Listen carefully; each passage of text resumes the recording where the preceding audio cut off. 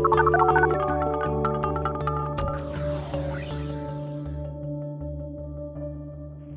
and welcome to The Pollsters. I'm Margie O'Mara, Democratic pollster with GBAO. And I'm Kristen Soltis-Anderson, Republican pollster with Echelon Insights. And each week we bring you the polls driving the latest news in politics, tech, and pop culture. So it's been a little bit of a week for me. My grandmother passed away, Enid Reese Friedlander. And so I was out the last couple days, but I'm caught up now. I feel like I'm caught up now. But she was not a podcast listener. She was not a pollster connoisseur, but she lived her life. She had a long life filled with beauty. She escaped the Holocaust and then went on to become Miss Brooklyn and Miss Subways. At least I haven't really fact checked that, but I'm pretty sure it's mostly true. I feel like the photos that you posted on Facebook are strong evidence for the truth of those claims because she was such a stylish lady. My goodness. It's not, she is so, she's all Florida, which I'm sure you can appreciate. She was New York, obviously, for a long time. And before that, she was in Europe. But Florida was definitely her spiritual home. And the amount, the clothes, she was just so stylish. She was just really, it was an incredible thing to watch. Even toward the end of her life, the doctors were always amazed that she would show up in a cowboy hat and a sparkly belt. I remember she gave me this outfit, and this was a while ago. I'm like, what am I going to do with this blue suede, matching outfit with beaded fringe? Where am I going with this outfit? And I gave it to somebody who was a foot shorter than me. And she's like, where am I going to go with this outfit? And then she gave it to somebody else who was like, I think I'm going to wear this to Carnival. She wore it to in this parade of Carnival. That's where it ended up. So this was that was the amount of style that my grandmother had. So anyway, so that's where I was the last couple days rather. But I am back. And there are some new polls. What are the top lines? Top lines are we are now post-debates round 2. We'll take a look and see if anything has changed in the Democratic primary horse race. We'll also take a look at the state of polling on gun laws and the partisan breakdowns that might surprise you a little bit. This is all data coming from before this weekend's tragedies, but we'll sort of set a baseline for what people's attitudes were on the issue prior to this weekend's horrible events. We'll talk a little bit about polling on executive power and how much the president should be able to do without the consent of Congress. It will come as no surprise to you the way some of those partisan wins have shifted as we have gone from Obama to Trump. But we'll also talk about science, something that should not be partisan, and we'll look at the way Americans think about and trust scientists. And finally, we will discuss what counts as the Midwest. Very important for pollsters. We have some high-quality data, let me tell you, on what counts as the Midwest. And I got a spoiler alert for you. It's not Jacksonville.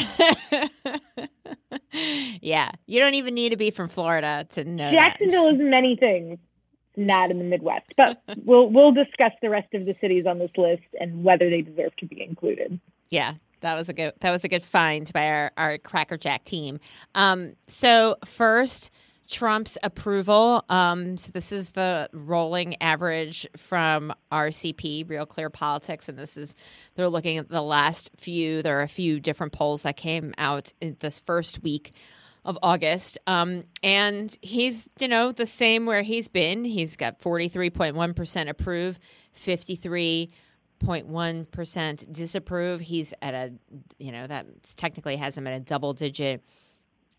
Underwater by double digits. That's, I guess, a little bit, a newer low from the past couple polls, or I guess that's, taking into account polls from, 2 weeks ago. But it's still the same basic place he's been. It's, his approval rating's taken a little bit of a dip, but it's still basically in the band of quote unquote normal. So we have some new polling that has come out since the second round of the Democratic debates. As you'll recall, last week there were 2 nights full of debates where the various contenders squared off. Margie went to the spin room for the very first time. We recorded our show. I believe we recorded our show like shortly after. Was it shortly after the second debate, or had the second debate not happened yet? I feel like I hadn't watched the second debate, but it had happened. So my suspicion was that you weren't going to see a ton of shifting in the polls as a result of the debate, with the exception of, I have been joking on this show for a long time that Marianne Williamson was going to get a polling bump at some point. That became like legitimate, real punditry for a solid 72 hours after the debate, which surprised me a little. I've always been a little tongue-in-cheek about it, but there were some like hot takes written in seriousness that like it was the moment for Marianne. But it does turn out now, with about a week of time since those debates, that the field has not shifted dramatically. You still have former Vice President Joe Biden out in the lead, followed by that kind of second tier of Bernie Sanders and Elizabeth Warren and Kamala Harris. If anything, I think the big news would be that Kamala Harris, really had that spike at that first debate when she went, directly head to head with Joe Biden over busing. It sort of put her in the spotlight for a little bit, but that seems to have faded somewhat. She remains in the high single digits, according to the Real Clear Politics polling average at 8.3%. But that's really the only significant or significant-ish movement we've seen since the first debates. Everybody else is still basically in the same position that they were. However, there is some polling that the Huffington Post folks have written up about debate winners. Margie, what was your reaction to the post-debate polling that they did? So, all right. So a few things. Well, first, before we go into that, I do, I have this very technical way of figuring out what polls are really hot, which is to just type in poll and then news, and that gets like most of what is happening. But when I did that today, it said people also search for Marianne Williamson polling, which I was not doing. And so like very high in the algorithm is like, you must want all of the articles on Marianne Williamson's polling. I'm like, no, I don't think so. But it's and the headlines are kind of hilarious. Like the first one is Marianne Williamson's poll numbers. The second one is Marianne Williamson's obsessively covered debate performance got her to 0%. And then the third one is Marianne Williamson is a harbinger of doom for the Democrats. I'm like, okay, well those are three very different perspectives. Anyway, so but I was like, I somehow felt like my computer thought that you were briefly borrowing it. Like, would you like some more? Obsessively searching, where are the Marianne Williamson polls that will prove my prediction to be true? Yes. Every pundit in America who wrote one of those hot takes is like, please let her get to 5%, please. I'm gonna like write into like an advice column. It's like, I think Kristen has taken my computer because everything comes back about Marianne Williamson, and I don't know if I should tell her or not. Like, how is she going to take it? Does this really count as snooping? It's really the algorithm anyway. So that's kind of what was just happening to me. So post-debate polling. I think there are a couple ways to look at this. I mean, one is, to see what happens in the vote from the same outlet. So Quinnipiac gives us that ability to see how people have, moved, if at all, over time, from right before the debate to right after the debate. They have a good table that shows, and it's nothing fancy. It's like just a table that shows all the different polls that they've done basically more or less essentially every month since March. So you could see how people have gone up and gone down. You see the Harris bump and then her fall back down. You see Warren, go up, spike after this last debate. Pete Buttigieg had a real upswing from March to April and then come back down a little bit. So, you see all of that, Sanders more or less staying the same. You can see that kind of very clearly in just a table form. And that's one way to do it. The other way to do it is to ask people what they think of the debate performance. And that tells you something, or is it complicated by I don't know, something else? Is it complicated by the coverage or their awareness, or, are they able to really assess like whether they feel more or less favorable toward, a person from before, have it's improved, worsened, or stay the same? And there you see, it still tells you, I think, a similar story that Warren had, a good debate performance or a good debate result. But there you see, Warren sort of in the lead in terms of improved. Marianne Williamson, I guess, more say worsened than improved, and Delaney having the greatest net change in the opposite direction, more worsened than improved. When I tell you that Delaney was quite popular in Echelon Slack, that should probably tell you that he was not winning over Democratic primary voters. Right. Like right. what? Like we're like an anti-focus group. Like right. if we like you, that's probably a bad fight for you in the Democratic primary. Yes, exactly. And, and how much are these numbers really based on what you thought of these candidates beforehand? Like Tulsi Gabbard's numbers, are those based on the debate performance or what you thought of Tulsi Gabbard before the debate? Same with Bill de Blasio, So, it's not to dismiss these numbers. They just maybe they tell a different story. And I always am a little cautious about questions that ask people to make a bunch of calculations. Not that they don't tell you something, but that, people start to say, you're not really sure where they're beginning, where they're ending, if it's too much for them to calculate. So this isn't quite, too many calculations, but it may be, especially since you're asking about a variety of different candidates. And then you also have, and I think this is Morning Consult, it's not in the script, but they ask, like, who do you think won? And I think Quinnipiac also asked, like, who do you think won? And, they try to separate out, like, okay, who are you going to vote for? Who do you think won? Who do you think has the best policies? Who do you think can beat Trump? Like, they ask different metrics and have the same list of candidates for each, as opposed to individual ratings for all of them. Just ask you to pick from a list for all of these different dimensions. And you get slightly different, but not completely different answers. But you do see Warren have some advantages over Biden on some of these, and Biden having advantages over Warren on some of them. It just sort of depends on how these things are being asked. So there's different kinds of measures here, and maybe the measure is not what the first poll shows about what people think about the debate. Maybe the measure is what happens 2 weeks from now, 3 weeks from now, down the road. Like, what are the other ways we can measure? I mean, we talked about this a lot in 2016, and you see it a little bit in all of your Marianne Williamson reading you've been doing about what is the meaning of like having Google searches. Is that a metric that is useful? What does that tell you?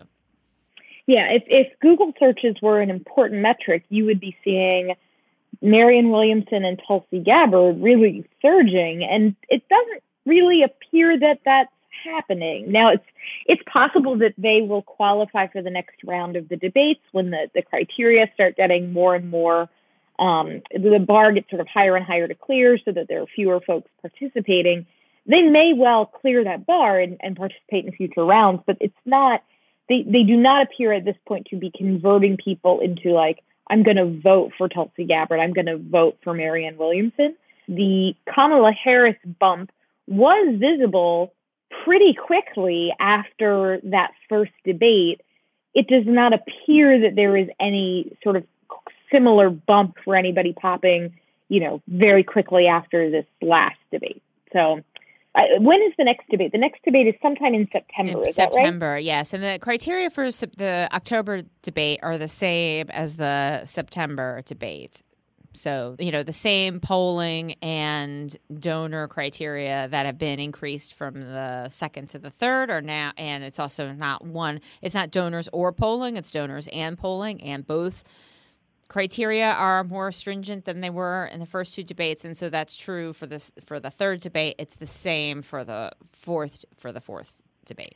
The only other big polling story that popped this week in my feed, and this isn't in the script, but I just wanted to bring it up because I saw some folks with like raised eyebrows, was that Tom Steyer, I think there was a poll or two showing him starting to get into the sort of like mid-single digits in one or two of the early states. Yeah. Now, if you have just come in with helicopters full of cash and are just dumping it across the states of Iowa and New Hampshire, you can build name ID and get yourself up there in the polls for sure. But if those next debates also require that you have to have a certain number of donors, you can't just have the polls, you can't just have the donors, you have to have both. Be interesting to see if suddenly he gets added into the mix in the next set of debates as well. Yeah, so it was a non-qualifying poll where he had Was 6%. it Morning Consult? Yes, it was Morning Consult, which is a non-qualifying outlet. And I think, I'm not totally sure about this, but I think it grouped a variety of early states together, which is not a qualifying way to show your top lines. I think it has to be, an individual state. But I don't have the top lines, those sets of top lines, and it doesn't really matter because Morning Consult's not a qualifying outlet. But also, this is something that we've talked about before, which is, polls that are outliers or say something that's new get a lot more coverage than those that say the same thing that the last poll showed. Well, let's go ahead and take a quick break, and when we come back, we'll move into some of the other big issues of the day. Are you good with people? Maybe you're organized or have a knack for numbers. Well, then chances are you've got skills that could lead to a new career. A Google Career Certificate can help you get a foot in the door with top employers in fast-growing fields like IT support, project management, data analytics, and user experience design. It's professional-level training developed and taught by Google employees, and it's all online so you can learn around your schedule. Put your skills to work. Go to grow.google/certificates. Okay, we're back. And the first polls up are on an issue that we talk about on the show a fair amount, that Margie in particular has done a lot of research on. But of course, this is prompted by the horrific events from El Paso and from Dayton, Ohio this past weekend, where you had, within 24 hours, 2 devastating mass shootings. And so you have some new polling here from USA Today and Ipsos, trying to understand where do Americans sort of ascribe responsibility. Typically folks mention things like the mental health system. Of course, the shooter in El Paso specifically named white nationalism as his sort of, animating philosophy. Gun laws, the NRA. In this case, there are some folks bringing up violent video games as something they believe is a driver of some of this. And so in this Ipsos poll, they asked people to say, how much responsibility do you believe the following hold for mass shootings in the United States? And, they then sort of grouped together, if you say something is responsible, they're grouping all those answers together. The top of the poll is the mental health system. Democrats and Republicans alike, 3/4 of both of those groups say the mental health system is responsible. Second to that is racism and white nationalism.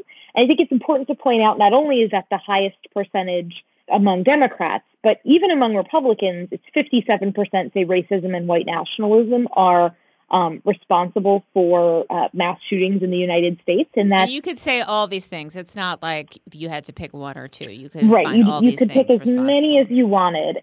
But I think it's important to note for Republicans, it was in their sort of top 3 of things that they pointed to as well. Because there are some of these responses where there is a big partisan divide. Republicans much more likely to say it's violent video games, or Democrats in Congress. Democrats much more likely to say it's President Trump, or Republicans in Congress. There's some of these things where there are partisan divides you might expect. But on both racism and white nationalism and the mental health system, those are among the sort of top 2 or 3 things for both Republicans and Democrats that they think is responsible for mass shooting. Yeah, I mean, I'm so worn out by and exhausted by, this constant shootings and the way the way leaders just seem to kind of throw up their hands when it's so clear that there are a variety of things that could be done legislatively, policy-wise, and you have Republicans just throwing up their hands, especially when you see the news of what's been happening at the NRA. I mean, it's it shouldn't be risky to distance yourself from the NRA at this point. At any rate, I am interested in these numbers on racism and white nationalism being as high as they are. I'm not surprised to see mental health. It's interesting that it says mental health system, which is different than saying like mental health challenges or something about the system that people find, at odds, or maybe that's just something that they would say no matter how that was phrased. Violent video games. I mean, certainly I can appreciate that parents or even non-parents, find it worrying when they see young people, with violent video games. I can understand feeling that. But, there are other countries, lots of countries around the world that play the same video games that also have, the same likelihood of having mental health challenges. Those are things that have physical components to them, but don't have the same gun problem that we do. So, it's interesting to me that these numbers, while partisan, of course, in predictable ways, still reflect that, as I've argued for a long time, that, voters are farther along on this than our elected officials. There's more consensus among voters than you would think, given what we hear from our leaders. And so these numbers, kind of suggest all of that to me. I mean, even 37% of Republicans cite, gun manufacturers in the NRA. I mean, that's, it's not 37% of Republican political leaders, but it's 37% of Republican voters. So I find that all interesting and a sign of some movement. And then they also ask this question. We've seen a lot of these questions that are kind of more abstract about how do you feel about gun laws? Should they be more strict, less strict, or are they right the way they are? This one is a 5-point. Often we see a 3-point, more strict, less strict, or kept the same. This is a 5-point with like 2 different levels of intensity for each side, and then I kept the same. Not everybody uses the word strict. Some people say stronger. There's different words here, but either way, you have 87% say more strict. I mean, that's a pretty high number. That's a lot higher than we would see or we have seen in a lot of previous 3-point questions. Now, I don't know if that's a function of the way this question's been asked or of the timing that it was taken or of overall movement in general. I don't know the answer to that. But it's very unusual, back in the day when I was writing about gun polling years ago, in these 3-point questions, you did not have 87% say more strict when it was a 3-way. So so this is a sign that something's happening here, and 54% of Republicans say that. Yeah, so the Ipsos polling, they've asked this question. They have 3 different data points in their crosstabs. The first data point they show is from October 2017, so I believe that's shortly after the Las Vegas shooting. They then have a data point that is from February 2018, which is 2 weeks after the Parkland shooting. And then you have, of course, this 2019 data point, which is coming on the heels of both Dayton and El Paso. For Democrats, there's not actually a ton of movement from data point to data point. It's very strong majorities saying gun laws should be a lot more strict than they are today. Among independents, also not a ton of movement, but there is some movement in the intensity where in this sort of going into the field, they find that should be a lot more strict, the highest of that 5-point scale, that has a lot more independents falling into it than the first time when this was asked, and it was only 32 points. It's gone up 8 points on the highest point in the scale. For Republicans, it has not moved as much. It's a bit more consistent, and you actually saw in the wake of this past weekend an uptick in the percentage of Republicans saying gun laws should be a lot less strict, but that is still it's only 12%. That the vast majority of Republicans either put themselves in the make gun laws more strict, either somewhat or a lot more, or think that gun laws are about right. I think the fact that you have, you can make it glass half full, glass half empty, depending on which side of the issue you are, because there is that pretty sizable chunk of Republicans that say gun laws are about right. If you want to say, oh, well, look, there's not an appetite among Republicans for making guns more available. You can sort of lump the gun laws are about right folks in the one side, or you can say, hey, we don't need new laws. Look, I'm lumping them down in with the let's make laws less strict. But it's undeniable when you have a third of Republicans saying they think gun laws should be a lot more strict. That does not necessarily match up with where you see Republican politicians standing. And it's not a new phenomenon. This is also the way Republican voters were basically feeling after the Las Vegas shooting as well.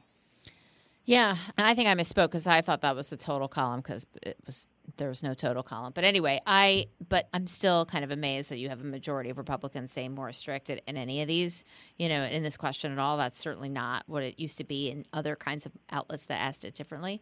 But the other thing to remember about this question is it's useful because obviously that's a conversation that we're having. At the same time, not everybody has the same understanding or awareness of what our gun laws are. So when you're asking, like, should they be more strict or less strict or kept the same or stronger or less strong, whatever, people may have a different understanding of what those laws are. And so you may think they're already really strict, or you may think they're not strict at all, or you may not know. You're just going based on what you think. And what does it mean to make it more or less strict? What's the policy that's being proposed by that question? And it's all left open-ended. And that doesn't mean it's not useful. It just means it tells you something a little bit different than, do you favor universal background checks? Yeah. Well, the other big poll that is I am fascinated by that's come out is Pew has done some research on presidential power. So this is one of those issues where, for the most part, I find where pundit land folks stand on the issue of how much power the president should have versus Congress and the courts depends a lot on how you feel about the person in the office. When President Obama was in office, he was very big on, hey, I'm going to use executive orders. I'm going to use pen and phone because the Republican Congress is stopping me from implementing my agenda. And Republicans at the time were very frustrated about this as an abuse of executive power and so on and so forth. The shoe is now very much on the other foot, as the new Pew polling has found. They have been asking people over the last couple of years at various intervals, which of the following do people agree with more? Do you think that many of the country's problems could be dealt with more effectively if U.S. presidents didn't have to worry so much about Congress or the courts? Or it would be too risky to give U.S. presidents more power to deal directly with many of the country's problems. Now, for the most part, you have strong bipartisan majority consensus that does not want to give presidents more executive power. And that is even the case today, and that is even the case among Republicans. However, among that small fraction of both parties, and independents that have, said, no, actually, I think the country's problems could be dealt with more effectively if we didn't have these checks that sort of, slow down what the president wants to do. Republicans have moved quite a bit on this issue from the end of Obama's term to now. Back in August of 2016, you had 82% of Republicans saying it's too risky to give presidents more power. Only 14% wanted to see a stronger executive. You fast forward to now, you still have a majority, but it's only 51% who say it's too risky to give U.S. presidents more power, where now you have 43% saying, yeah, we could deal with problems more effectively if if the president didn't have to worry about Congress and the courts. So, I mean, that is a 3 times increase in the number or proportion of Republicans who are now saying, you know what, I actually do think that, we'd be able to deal with things more effectively if the president didn't have to run through so many hoops. For Democrats, there has also been a shift. It's not as dramatic. It's not as dramatic.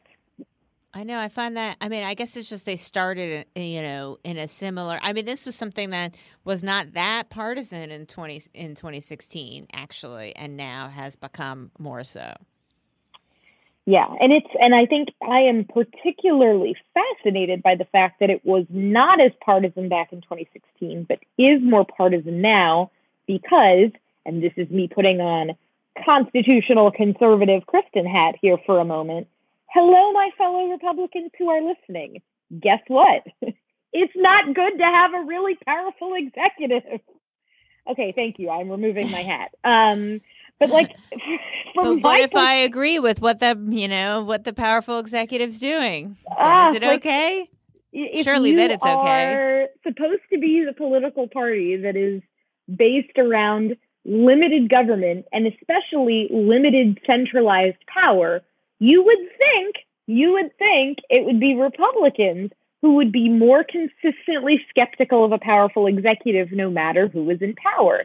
And that it would be for Democrats who are more comfortable with government taking a robust and active role in doing things, who are less concerned with, the federal government or central power sort of addressing issues versus, the Republican, we need states and local governments to do things.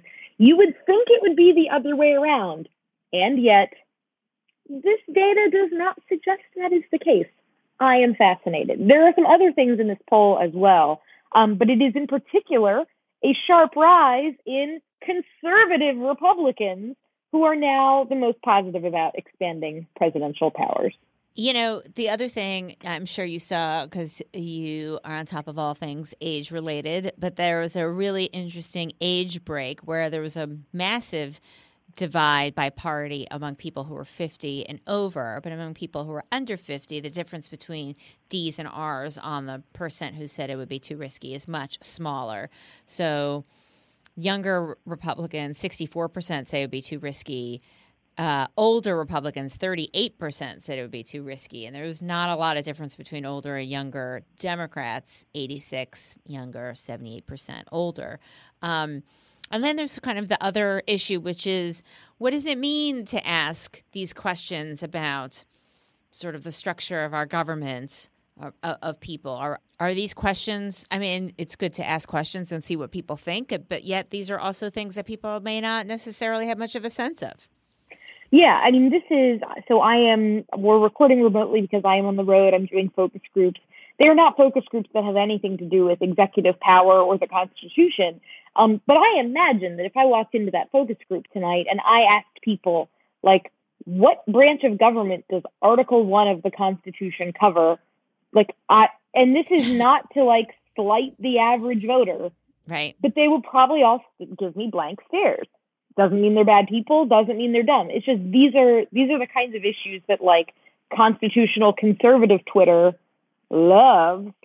At Senator Shoshana is on the case. But this is not, the voters that I'm going to be talking to tonight, they care about healthcare, they care about immigration, they care about guns. And those are things that are, of course, all intimately related to questions of constitutionality and executive power and what have you. But that kind of debate can sometimes feel one or two steps removed from what am I paying at the pump? What am I paying in my, insurance premiums? Does my child feel safe at school? These are just all much more esoteric debates. Right. But that doesn't mean they're not important. They seem not quite so removed these days. But yes, in theory, they are a few steps removed from daily life. You're right. Okay, so we'll take a break and then we'll come back and talk about science.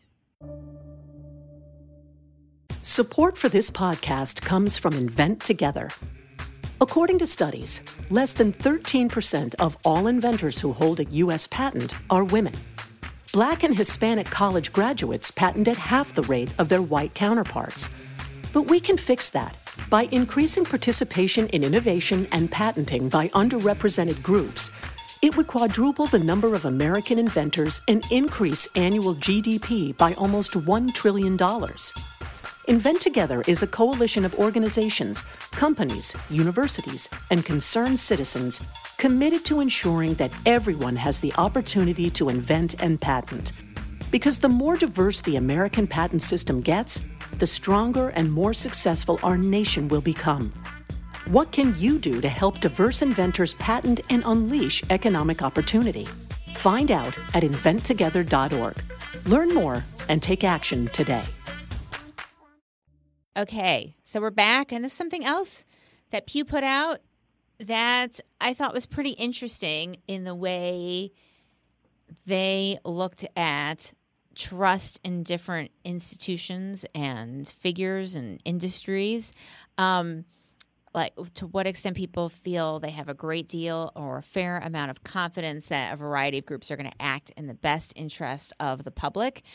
And you haven't seen that much variation or fluctuation in any of the different people and figures that they that Pew's been testing, and they have the military, scientists, medical scientists, sort of a subcategory, business leaders, news media, religious leaders, elected officials, some variation kind of with the bottom tier, which is news media, religious leaders, maybe not business leaders, and elected officials. There's a little bit of fluctuation between 16 and 19, but, strong, clear support, particularly for scientists, that people think that these are groups that are going to have, are going to act in the best interests of the public.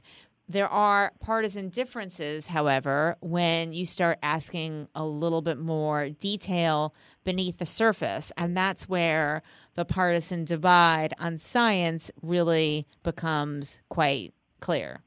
What did you think when you saw this? Yeah, I mean, I actually there is a partisan divide, but I guess I didn't think it was that dramatic, right? Like, I think that oftentimes Republicans are characterized as like, oh, science is all bad. Like, there's so many people in my neighborhood who have these, the like, love is love, science is real, like, those signs up in their front yard. And I'm like, yeah, science is real. And like, lots of Republicans think so too. I want to love is love, science is real. An efficient tax system involves low rates that have a broad base and efficient collection of revenue in order to fund the government. Like, that's the shirt I want. Like, I'm going to make that shirt. Good luck with that. Good luck with finding a free market for that shirt, I guess. I'm going to sell it. I'm going to sell it on Twitter. Listeners, keep an eye on my Twitter feed. That shirt is going to be available, coming to an internet near you. But so, they do ask people about scientists sort of personally and the role they should or shouldn't play in policy, or basically, do you view scientists as being like fundamentally human and potentially prone to error, or do you think that they're better than the average person at certain things? And so these questions are interesting because they wind up splitting Republicans fairly evenly. Well, there's one question where they split, it's like a 2-to-1 margin. But on the question of should scientists take an active role in policy debates, or should they just focus on establishing sound scientific facts? Republicans are fairly split, but lean slightly 56% saying they'd rather them just sort of focus on establishing facts, leave the policy debates to the people who do policy. Democrats are very much in favor of scientists being actively involved in policy debates. But it's not that Republicans oppose it overwhelmingly. I mean, and frankly, the question is a little odd because you can agree with both of these. I mean, I assume it's framed as which one, even if you agree with both, which one do you agree with more? But you can say, I believe scientists should focus on establishing sound scientific facts because I think those facts should be taken into consideration by policymakers when having debates. So I don't know that I look at these questions and I think, oh my gosh, there are huge partisan divides over how we think about scientists. The biggest divide, I suppose, is on the question of, do you think scientific experts are usually better at making science policy decisions? But it's also, I mean, what are we defining science policy decisions as? Is it like funding for scientific research? Is it, or are we defining a science policy decision as what should our healthcare system be? I mean, clearly that's related to health science. There's also there's public finance. There's like lots of stuff involved in that. Right.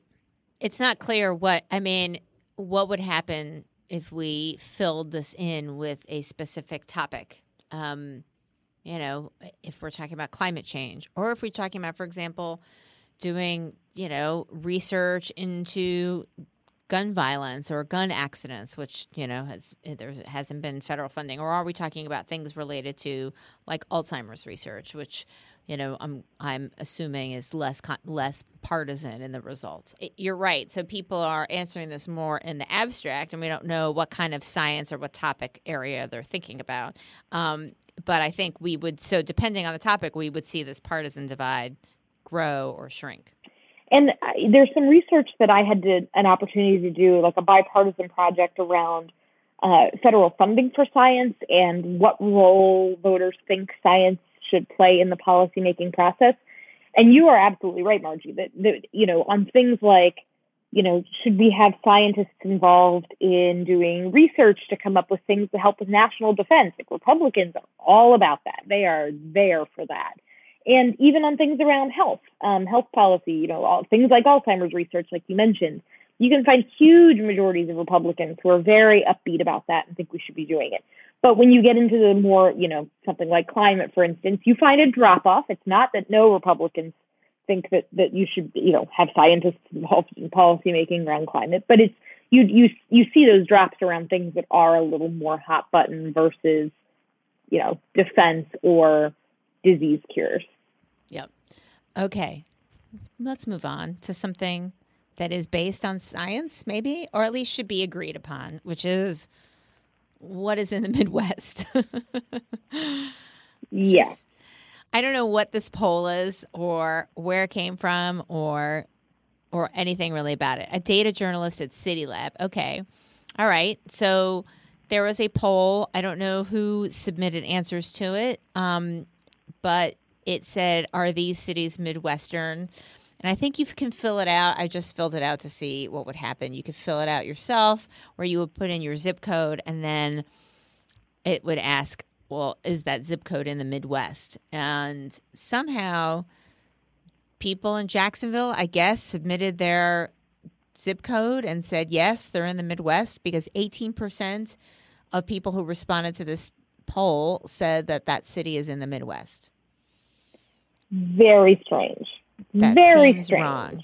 And honestly, but the other cities, some of the other cities on this list are wrong too. So there's a few cities on this list. This isn't like every city. This is just a variety of cities that of note. Louisville, 51% of folks said that Louisville is in the Midwest. 41% said the same of Buffalo. 36% said that of Pittsburgh. 29% said that Oklahoma City. 18% Jacksonville. 9% Denver. I mean, I don't think these are right. These are not right. And this is where I don't think these are right. This is where I will say that I think the realignment we have seen in college football conferences over the last decade has been a major contributor to some of this confusion. Because you used to have the Southeastern Conference that had the Southeast delineated. It was in the SEC East, you had Kentucky, you had 2 schools in Tennessee, you had South Carolina, you had Georgia, you had Florida, then you had in the SEC West, you had Alabama, you had Mississippi, you had LSU, you had Arkansas, and those were the boundaries. And then the SEC absorbs Texas A&M. Okay, fine, maybe you can argue Texas is Southeast, kind of. And then Missouri? I mean, Missouri, that's Midwest. That's Midwest. It's Midwest. I'm sorry, it's Midwest. And so that got all scrambled. You used to have the Big 10 and the Big 12, and you could say Midwest is Midwest places with Big 10 schools. And that wasn't perfect because then are you counting is Penn State? That's not the Midwest, really. So it wasn't perfect. But I think now you've kind of had this total scrambling. And so I don't know. I'll just say I think these cities do not strike me as the Midwest. I think a judge of whether it is the Midwest for me is, are people really, really nice? Are people really, really just absolutely lovely and friendly? How likely is your Uber driver to talk to you? That to me is a way of thinking about the Midwest. So I would like to know. Okay, I'd love listeners to tell me if that is effective criteria. I think you would find a lot of people in most places, not all, of course, who would say, "Hey, that's my town. My town must also be in the Midwest, no matter where you are." I mean, people are friendly in lots. No, but the parts. Midwest it's different. It's a different kind of nice. It's magical. It's a magical kind of niceness. Now, the South has its own type of niceness, but Southern nice is different from Midwestern nice. And I got to think of the ways, this is going to be something I will spend too much mental energy on, quantifying the difference between Midwestern nice and Southern nice. But they are different things. Yes. Well, what about New Jersey and New York nice? How would you Is classify that a thing? No, it's just a thing I made up. I just made up that phrase. I think like glass is shattering. Like there are people like dropping their black and whites. Like, what did she say? That's crazy. I wonder if they could break out this poll, quote unquote poll, based on who said, you know, like what's the party identification of whether people thought these various cities are in the Midwest or not.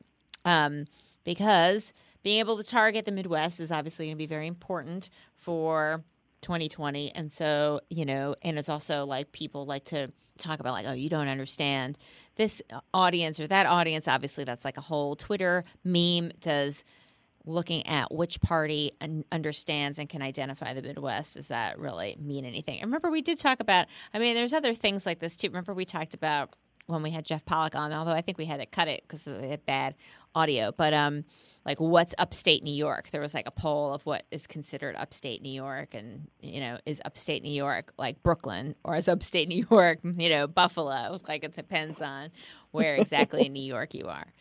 Well, I'm not qualified to comment on what counts as upstate New York, but I'm definitely going to try. Twitter followers, I'm going to turn to you to help us come up with a rubric, the criteria that separate out Southern nice from Midwestern nice, because they're different. But I really want to think through what the specific identifiers are of the difference. Yeah. I think lots of people are nice. I love seeing how nice everybody is in focus groups. Wherever I go, people are very, very nice.